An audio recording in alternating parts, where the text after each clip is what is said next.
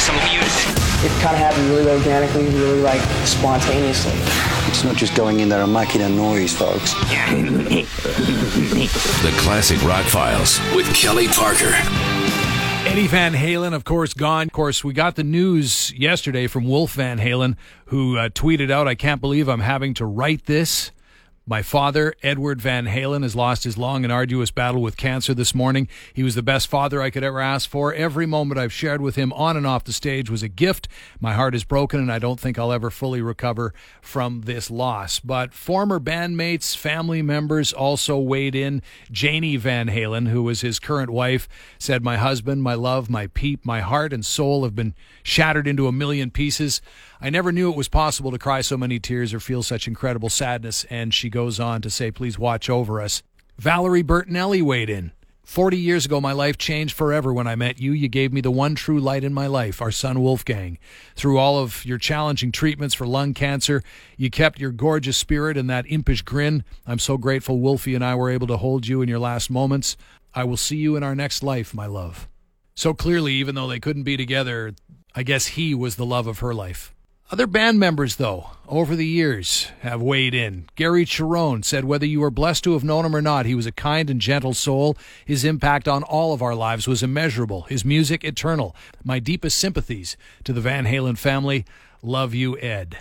Michael Anthony weighed in. "No words. Heartbroken. My love to the family." A shot of he and Eddie on stage back in the day. Sammy posted a shot, maybe you saw this on the Facebook page, Sammy and Eddie in a plane during one of the tours, Happier Times. Eddie looks relatively healthy, so this would be probably early in that tour in the early 2000s.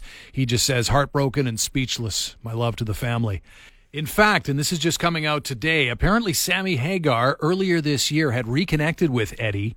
Howard Stern shared a letter that Sammy Hagar had written to him about this. Quote, "Eddie and I had been texting, and it's been a love fest since we started communicating earlier this year. We both agreed not to tell anybody because of all the rumors it would stir up about a reunion, etc., and we both knew that wasn't going to happen. But he also didn't want anyone to know about his health." He said, "He stopped responding to me about a month ago. I figured it wasn't good. I reached out one more time last week, and when he didn't respond, I figured it was just a matter of time.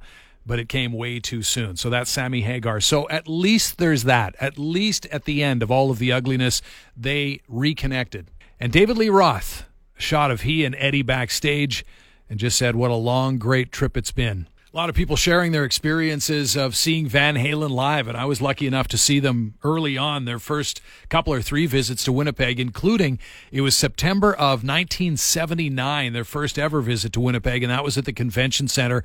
And I'll never forget just how incredibly blown away we were, not only with the energy that was coming from the stage, but Eddie Van Halen and his playing. We were just, I mean, we'd heard it on the records. To see him actually playing it live was just like, what are we witnessing here? You may remember a sports writer here in Winnipeg by the name of Grant McGinnis. I believe he's working down in the States now, but we went to school together at Westwood Collegiate. He was in my class, and we were talking about that show the next day, and he had seen Led Zeppelin live in Montreal a few months before or on the previous tour. He said Van Halen that night at the Convention Center, better than Led Zeppelin. And then it was just a few months later that they played their first big show at Winnipeg Arena. Their show, as far as the production value, the equipment, the amps, was so much bigger at the time because by that time they were massive. An incredible show, that one. My standout memory of seeing them live, and I think I saw them 5 times, including that disastrous final ever show at Winnipeg Arena, Halloween night 2004, just before Bell MTS Place opened,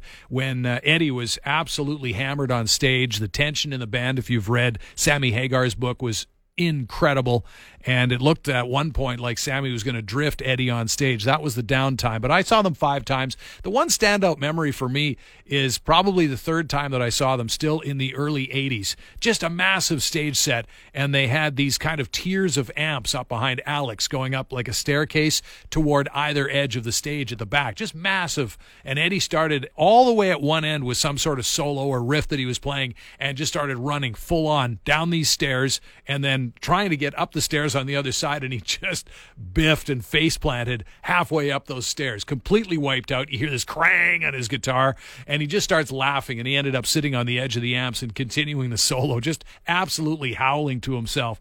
But the best memory of anybody that I know is this experience that Tom had, and he shared with Vicky and you listeners this morning, was when he got a chance to hang out with the Sammy-era Van Halen for an hour in the bowels of Wembley Stadium. Check this story out. One of our world tours, and we were in London at Wembley Stadium. So this was during the Sammy Hagar era, and Van Halen was not known over there. Okay? Really? Believe it or not. So it's Wembley, which is 80,000 people. Huge place. Van Halen opened up for Bon Jovi. They were the opener. And Bon Jovi was huge. Yeah. Okay, in Britain already. So I guess Van Halen, for whatever reason, had not been promoted over there. Because of that, we had some winners with us. They were able to arrange Van Halen to come after backstage and meet us because there was no one else there asking to meet them. There was no demand. These British people didn't know, but they went out and they slayed their performance. Oh, I bet. The crowd that did not know them at all absolutely loved them. Yeah. But too late for the meet and greet. Yeah. We already booked it. You guys were in on the secret We there. literally, this wasn't just, one of those deals where you quickly, you shake a hand, you take a picture, and you move on. leave. No, we hung out for an hour. No way. Yeah, because they had nothing else to do. Yeah, and they're like, oh, somebody who recognizes us. Well, not only that, Alex Van Halen had a Winnipeg connection. He had dated, I think even married a girl from Winnipeg. Oh. So there was that. They Yeah. always had a great time here. Valerie Bertinelli was with him and That's married right. at the time. She was there backstage with the band. And they sat around. We got a bunch of chairs and we just hung out. They were so happy to just hang out and chat with us. And Eddie was...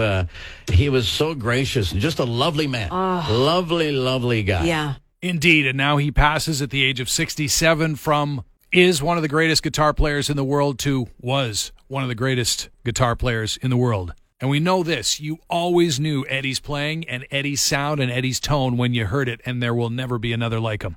That is the Classic Rock Files.